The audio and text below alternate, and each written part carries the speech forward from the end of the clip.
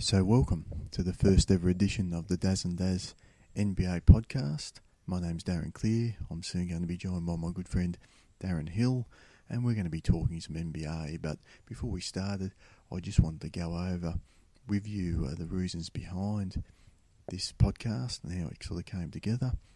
Darren and I have been good friends for the last few years. He's spelt with one R, I'm spelt with two R's, hence the Dazz and Daz with one Z and two Z's.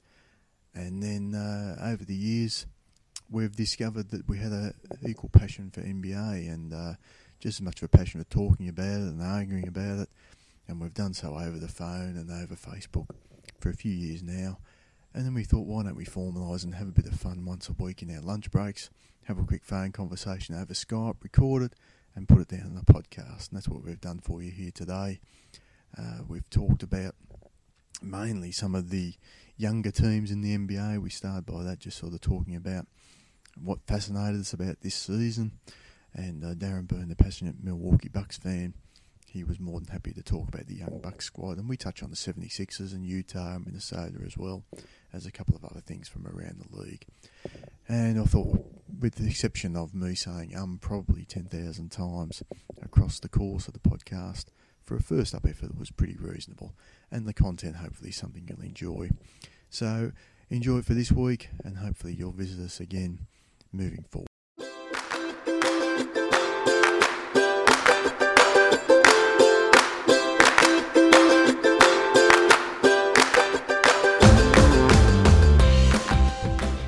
Okay, so welcome to the first edition of the Dazz and Daz podcast. I'm joined by Darren Hill. Darren, how are you today? I'm really well, Dazz with two Zs, or Zs, as we say. Yes, and that's the Dazz with one Z. Yep. So we're here to talk about NBA, as I mentioned in the outset. And the sort of thing we wanted to talk about today was looking at the NBA season so far as a whole. And it's actually been quite a fascinating season, which I think is unique to the NBA in that it's probably already a fait accompli that I think the Cavs and the Warriors will meet in the finals. But outside of that, it's still been a very fascinating season. And what have been your biggest takeaways so far, Darren? Yeah, it has been interesting, hasn't it? So a few things jumped out at me. You've got the obvious ones, which are you mentioned Cavs, Dubs. You have these historic, supremely high usage Harden and Westbrook triple-double machines happening. I think that's an interesting conversation about how those came about. The one that's been bubbling up recently is the discontent amongst the vets. You have Dwight Howard watching Korver get shipped off, the Melo and Phil dynamic going on, D Wade and Rondo and that sort of train wreck, which is sort of slowly moving or careening off the cliff. So there's kind of that, what's going to happen with these great vets and how are they going to, I guess, right themselves with their teams? And probably the one that probably hits most for me, especially as listeners, all four of you will come to appreciate, right? I'm a Bucks fan, a long-suffering Bucks fan. But the conversation which you and I've kicked around before, right, is just these interesting young core teams. So the teams with these really young cores, like the process Sixers, my Bucks, the T-Wolves, and maybe a lesser extent Utah.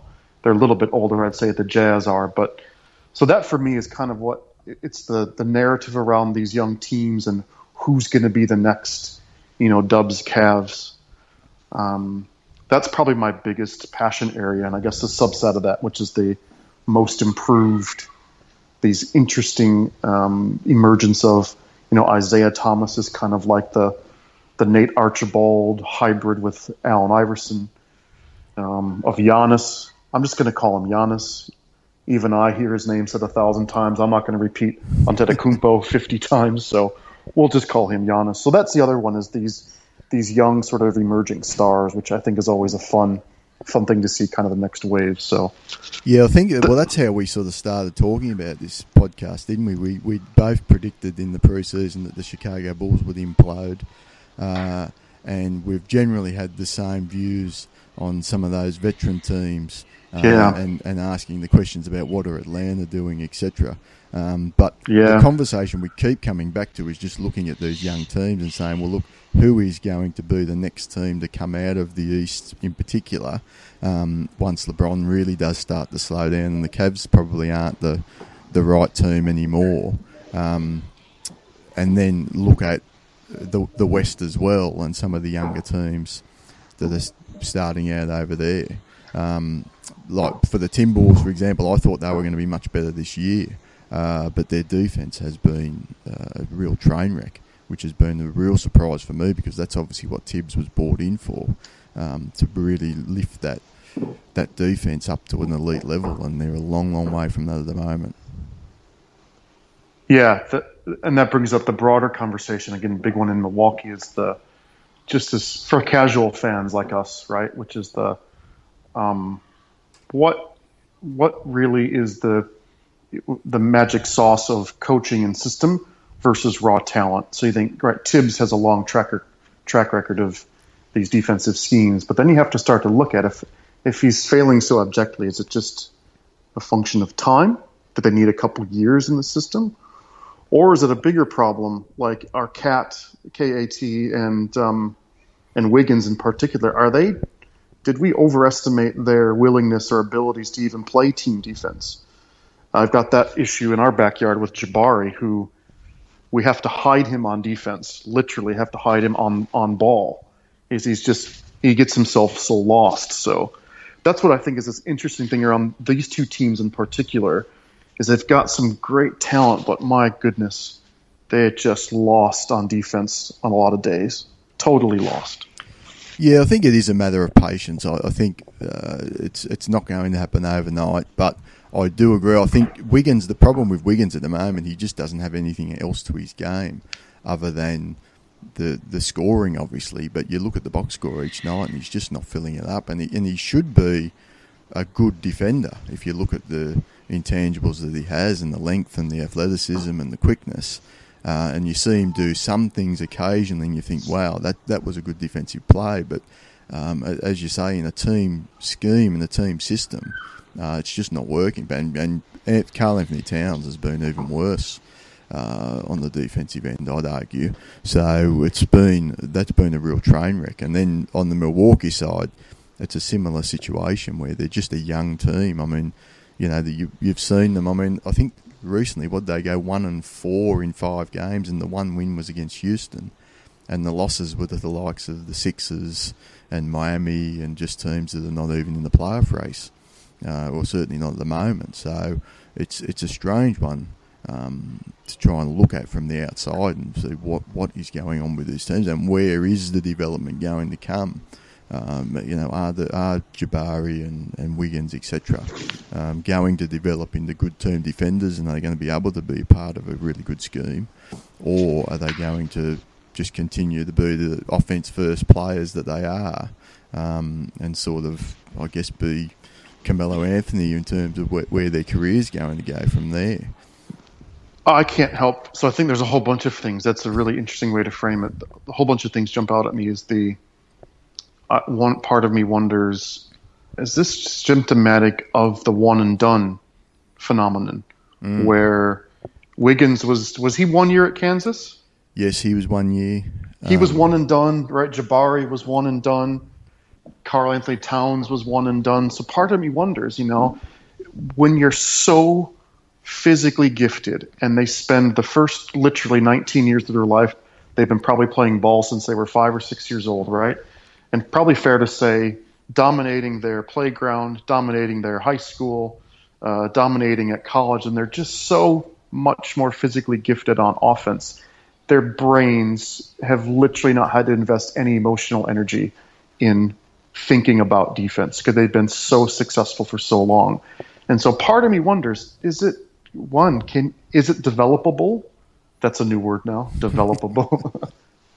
Or as you're saying, is it just a patience thing? I think that's what's going to be fascinating for the fan bases, because I can see discontent in Milwaukee already. You see this wonderful scoring threat with Jabari, but my goodness, the way he gets lost on D is just, he shouldn't be doing that. This is year 3 in the system. Same thing with Wiggins, right? He just shouldn't be getting this lost this frequently. I go, Something's going to have to give, I guess. I think it is the big question. I mean, how do you develop these players? Look at Embiid. I mean, Embiid really playing his first season, but he's been there, and they've openly said the fact that he was injured and not playing was actually an advantage. And Brett Brown was really excited about Ben Simmons, because he said, look, we can just get him now into the video rooms and into the training areas and just work on what we want to work on. Whereas when you're thrown straight away into game situations, especially in a one-and-done situation, it's hard. And I mean, there's limited practices, etc., throughout an NBA season as well. So it's hard to drill those things into these players. And you look at the teams that do a good job of developing players. Like I look at the Spurs, and I watched DeJounte Murray, our first-round pick, come out against the Cavs and really play a great game a couple of weeks ago. But he spent time in the D-League. You know, they've spent time developing him away from just throwing him straight into game situations. And then you look at a guy like Malcolm Brogdon, who wasn't one and done. He's come out after 4 years of college, and he looks like a much more ready-made pro to me, even though he's not as talented as them guys. He's probably the second best rookie this season. Well, that's the ironic thing, is that he's a rookie and he's 2 years older than Giannis. That's right, yeah. Right, so he had a redshirt year. So he actually spent 5 years under Tony Bennett's system, right, a defensive first system. And bang on, he's what do they say, the high floor, low ceiling kind of guy. Yeah. And so almost instant dividends from Brogdon. But that's an interesting, just going back a half step, I hadn't heard the Philly camp say that about Embiid in such I thought maybe that's just some hyper positive spin, saying the 2 years back and forth to Yemen, right, getting reptile fluids injected into his knees is now an advantage. Because I go, don't you learn more from playing? This is not Aaron Rodgers sitting behind Brett Favre, right? I don't think anyone would have wanted him to have 2 years out. But I think what I heard, when Ben Simmons went down, they said he's going to miss the first half of the season. They weren't that disappointed about it, in all seriousness, because they could say, look, now we can just get him and we can start working on his shot, which obviously needs some development, and we can get him to sit on the bench for some games, and you've seen that at times, and just get an understanding of what it takes what an NBA game's all about, getting in the film rooms and things like that. And by doing that, you're just giving him a better understanding. I think you look at what Embiid's doing this year, I think it's just phenomenal. I mean, I had high hopes for him. I didn't have this higher expectations, I don't think. And I don't know if anyone in Philly did. But I think a part of that, at least, is the fact that he was able to sit back for the 2 years, observe things, really get some coaching into him. I think there's two sides of coaching. You can coach a guy while he's actually playing the game. You can also coach guys away from the game. And he's got a good understanding of the game, and he just keeps improving night after night. That's an interesting dynamic where you've got poor Brett Brown, right, who has suffered with they're winning 12 games a year or something for the last few years, while they've been trusting the process of this preternaturally patient individual in Brett Brown, combined with the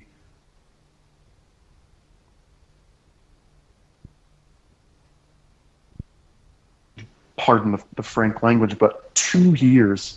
Imagine what that's like, right? To go from alleged number one pick to having the foot injuries to spending 2 years away, and you go, my goodness, it would have been easy to see him coming out of the gates like a greyhound on heroin and just kind of overdoing it and over pushing. But they seem to have found that a really neat sort of agreed dynamic with minutes limitations, with how he's being used, and with game limitations and all that. So I think it's fascinating that whilst the Philly fan base probably no doubt is terrified, wouldn't you be terrified every time he goes up for a dunk and lands down every time he jumps? When he hurt the knee, I think, and then he sat out for a play and then came back in. And the Philly fans were just freaking out because it's like, why would you put him back in? Of course you would. So I think that whole I think it's a really neat dynamic in a way of this.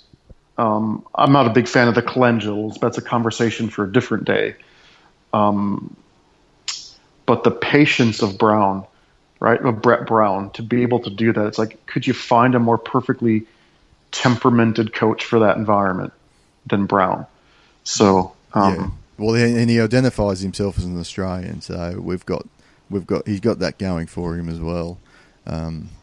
Despite obviously spending many years in the US, and it's funny the funny story. Just to digress for a second, when he met his wife, he had to tell her he was Canadian because she didn't like Americans. So, which is probably more prevalent now than it's ever been. But that's another story for another time. But yes, I think Philly, to me, are the most fascinating team in the league this year. And Embiid is like no other player. I can't remember, apart from probably when Shaq first came in the league, that I just looked at the guy and just couldn't believe what he was doing on the basketball court. Like this guy is just absolutely amazing, and to think of how much better he's going to get potentially if he can stay, touch wood, injury free, and then you throw Ben Simmons into the mix. How good is he going to be? They're already raving about what he's doing there in practices, etc. So it's going to be a fun second half of the season, and they could make a playoff run yet in the East. That's scary to think, isn't it?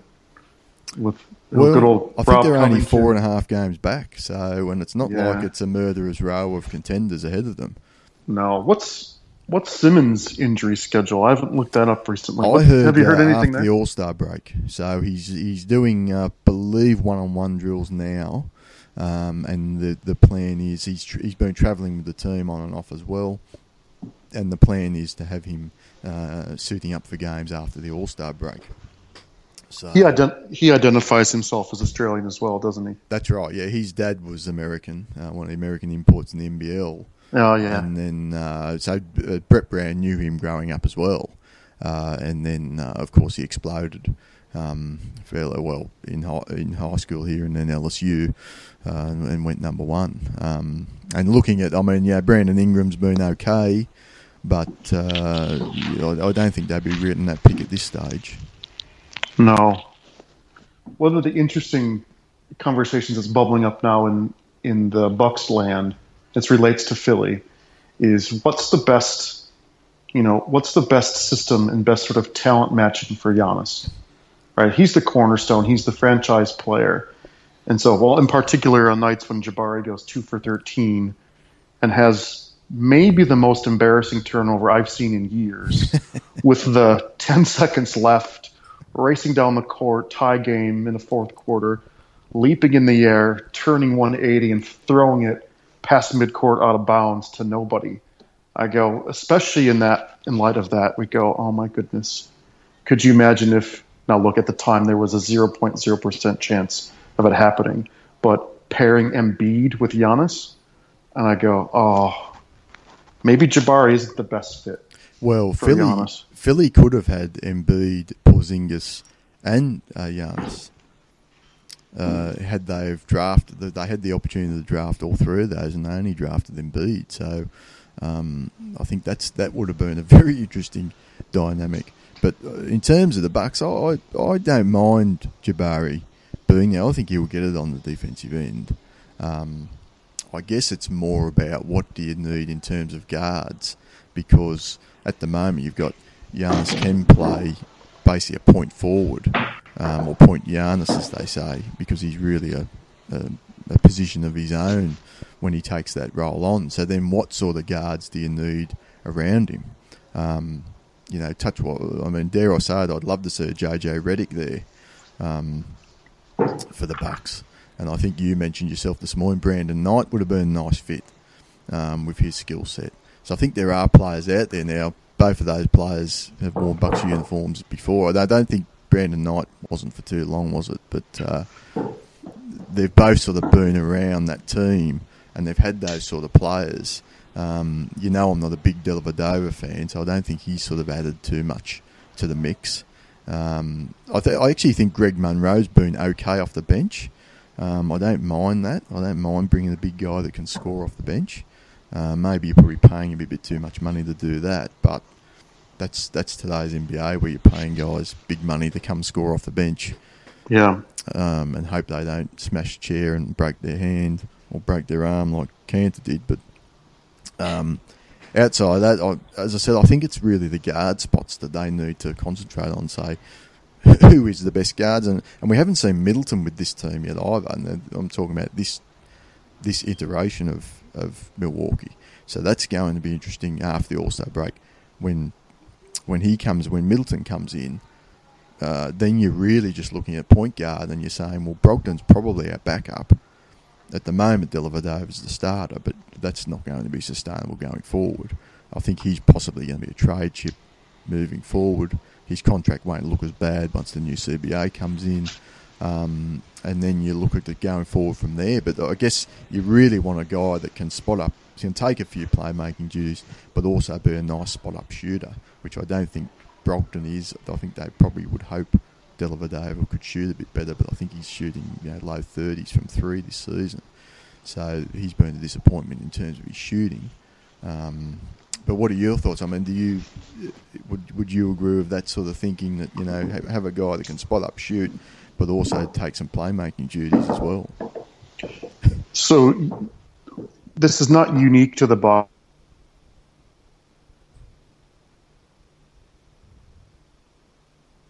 Led team is positionless, right? Or being multi-positional. And so they don't really talk about positions as much as they talk about role, right? So Giannis is he a point guard? Is he a point center? Like those labels are kind of irrelevant. So what they're saying, the conversation in Milwaukee is, how do you surround Giannis with two things? One, with shooting, as you pointed out. So just shooting, right? Shooting to create spacing.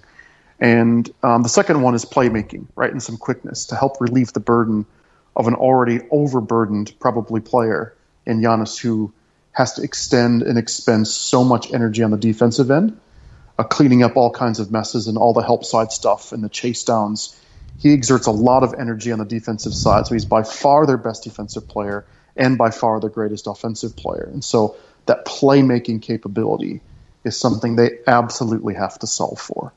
So you're spot on. Outback Jesus has not had a great season. He's probably, 6 or 7 points down off his career three-point percentage. And I think what we're seeing is what Zach Lowe and others pointed out, was that if you don't have Delly in a system surrounded by Kevin Love and LeBron James and, an offensive rebounding hawk like Tristan, he's just not going to have much space, and he doesn't. So he's not wide open like he was in Cleveland. And I think that's probably a pretty predictable thing why his percentages are down. He's just contested. His shots are more contested now. So a good enough bench player, but he's not been he hasn't really helped them win games, to be blunt. Yeah. Brogdon is an occasional playmaker, but he's like a hybrid, Andre Miller, Nate McMillan type of point guard. This big, burly, intelligent, floor general type of guy who occasionally will get some burst. You've seen him facialize or posterize a few this year already. So he's got some burst, but you'll never mistake him for quick.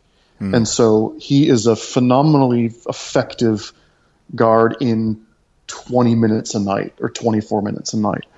And so, again, that puts so much pressure on Giannis to do playmaking and shot creation, which is a tricky thing for them. And so they absolutely have to solve this playmaking component. And so my ideals are like a Jeff Teague, Drew Holiday, my dreamland, if George Hill could land in Milwaukee somehow, something like that. Yeah, Brandon Knight probably used to be, but I think he's kind of seen his stock fall off quite a lot, buried in the bench now, even in Phoenix. So, but the other thing, just going back to the other thing around Giannis, is the shooting. Middleton, yep, he'll be back hopefully sooner rather than later, and that will help kind of put Delly's minutes down to a minimum. But Jabari, what a surprise. I think the entire Bucks nation, if we just get out of the emotions of, as you said, we'll beat the Cavs and beat the Spurs and beat the Rockets and beat Russ Westbrook, perfectly healthy OKC team, and lose twice to the Sixers, right? and get crushed by the Pelicans. So there's just this radical spectrum of performance from the team in terms of wins and losses and nightly matchups that are absolutely aggravating. But if we got away from that and you just looked at, perhaps unlike what you're saying with Wiggins in Minnesota, and no, Jabari is never going to be confused for a lockdown defender, but to be shooting 41% from three on a non-insignificant amount of attempts, if you would have said that to me at the beginning of the year, Jabari is going to average 20 points a game and shoot 40% from three on whatever it's going to be, probably 300 attempts, I would have kissed your feet and said that absolutely will be considered a season that was successful. So that's where this debate around is Jabari a good fit or not. If what he was last year was just a bull in a china shop, only capable of this heads down, quick muscling his way to attack the rack. He's got this really wonderful 3-point game to go, okay, we can see the makings of some magic here on offense. Well, and that's where the NBA is headed to, but it's headed towards these long, athletic guys. And I think that was the thinking for Jason Kidd when he brought Michael Carter-Williams in, was even though it didn't work out, with him, Middleton, Giannis and Jabari, and even you put in Henson, that's a long, long team. And it's going to be hard to attack that team. And actually weren't too bad defensively, that team. They just couldn't score. But you could sort of see defensively where he was trying to get the team to go. But because Mike Carter-Williams was such a disaster, particularly on the offensive end, and he really wasn't a great defender either, but I think you could still put him into a good team scheme. That's sort of scuttled that idea, and now they're back to they haven't really got the length that they need to play the sort of team defense I think Jason Kidd would like them to play. So that might be something else to look at going forward. You know what they discovered? You're bang on. What they've discovered is they're starting to put Tony Snell on point guards. So it doesn't show up in the box score, but we have seen games from him where he just, again, exerts every ounce of energy in just doing his best to stay in front of Harden or in front of Westbrook or in front of Schroeder or Kemba. And at 6'7" and also really long, if Snell can defend point guards and Giannis can basically run the point on offense, which most possessions and most sets he can, then you do have the makings. You've got Snell defending point guards. Middleton, who's a fantastic 3-and-D wing as well, can defend twos or threes. Jabari, who's 250, 260 pounds, can muscle up against maybe some of the burlier centers of the fours, and Giannis can patrol the paint. Now you have something. Now you go, where the heck is Isaiah Thomas going to go with the ball when he's got a 6'7" guy with a 7-foot reach like Snell defending him? So interestingly enough, Snell hasn't brought probably anything we didn't expect on the offensive end, but my goodness, what a wonderful, pleasant surprise on defense. So they're actually not far away from a personnel standpoint on the defensive end. Until you look at probably the greatest sore spot is just the black hole that is the center position. Henson, who hasn't improved in anything since his rookie year, which frustrates the heck out of Bucks Nation. And just the inconceivable contract they gave Miles Plumlee, 4 years and $80 billion or whatever it was, $50 million, I think, over 4, and getting almost negative VORP from an average of $25 million a year for those two clowns. And so that's from a roster construction perspective is going to be the biggest challenges. Not so much the defensive scheme, but how are they going to solve for the $25 million they've got locked in these two guys for the next 3 seasons after this one? That's probably the bigger question, even than how do they fill out the backcourt, especially if Mids comes back healthy. Because Delly, Middleton, Jet, for this season anyway, and Brogdon with Giannis running the point, that is more than enough to have a competent backcourt. Yeah, I agree. I think it's just a matter of getting a competent big man. I mean, even Dwayne Dedman or someone like that. Dwayne Dedman's really played well for the Spurs this year. That's the sort of player. They don't need anyone that's going to do anything fantastic. And I mean, you look at what Zaza's actually started to play really well at the Warriors.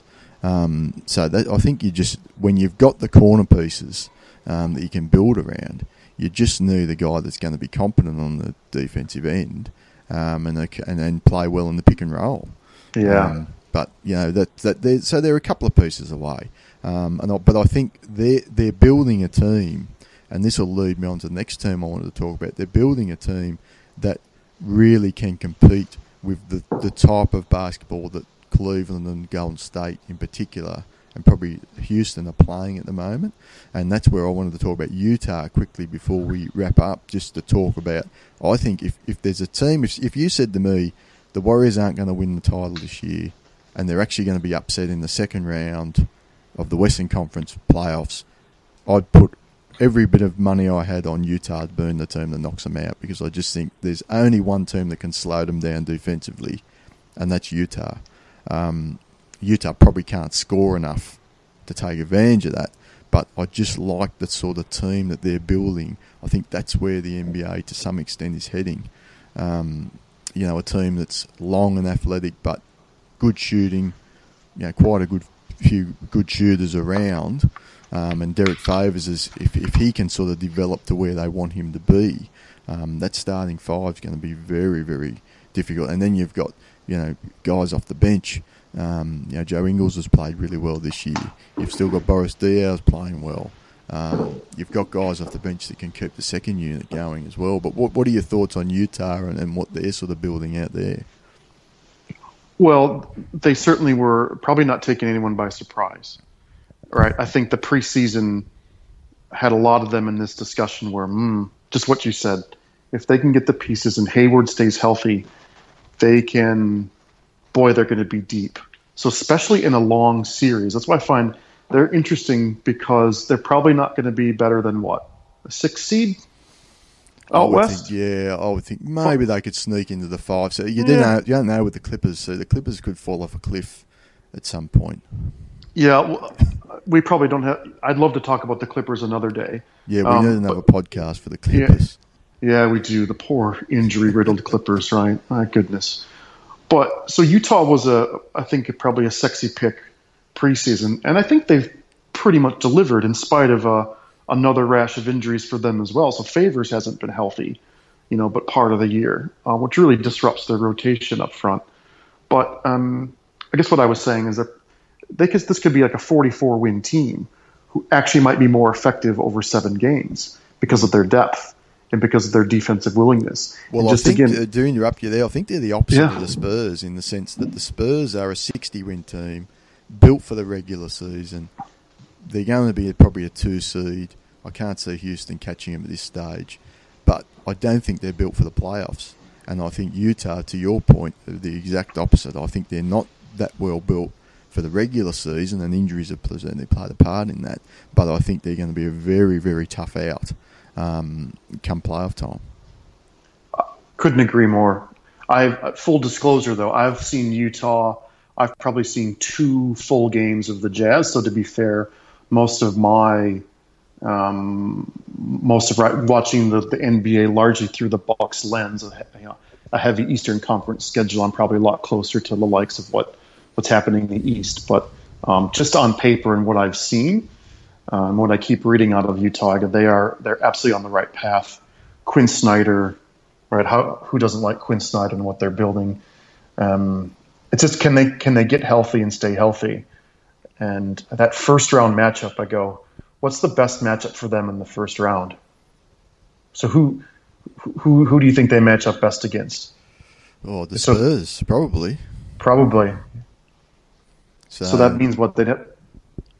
So they're going to probably meet the Spurs or the I would Clippers. imagine, look, they'd love to meet the Clippers, but I think at this stage you're possibly looking at Houston, maybe even Memphis.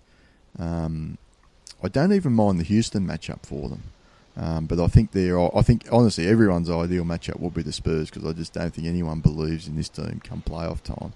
And if they can get through that, as I said, if depending on where the seeds fall, if they meet the Warriors, I think that's going to be a fascinating series. Yeah.